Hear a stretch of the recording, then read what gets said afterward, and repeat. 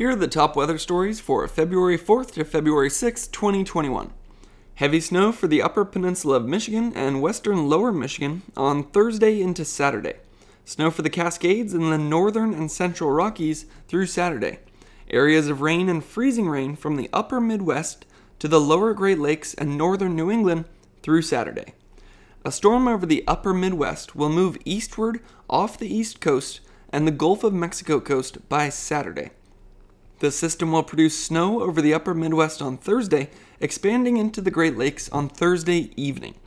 Rain will develop over parts of the middle Mississippi Valley that will expand into the lower Mississippi, Tennessee, and Ohio valleys by Thursday evening.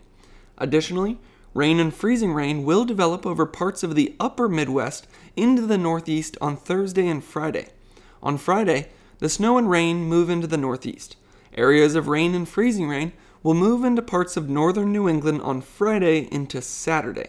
In addition, on Friday morning, the rain will move into the mid-Atlantic, into the southeast and the central Gulf Coast. The rain will continue from the southern mid-Atlantic and southeast to parts of the western Gulf Coast through Saturday. Meanwhile, onshore flow over the Pacific Northwest will aid in producing coastal rain and higher elevation snow over parts of the Northwest through Saturday. Additionally, high pressure will slowly move southward over the northern high plains and northern plains through Saturday. Upslope flow associated with the high pressure will aid in producing snow over the northern and central Rockies and the northern high plains, North Plains through Saturday. That's today's weather through Saturday.